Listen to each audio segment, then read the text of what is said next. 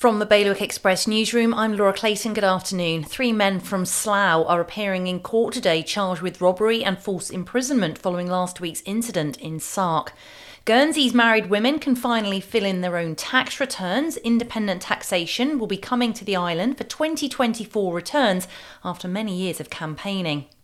£400,000 is to be spent on emergency measures to help shore up Jersey's dairy farming industry. And a mother and daughter who scammed a pensioner out of £17,000 have got hundreds of hours of community service to complete in Jersey as punishment.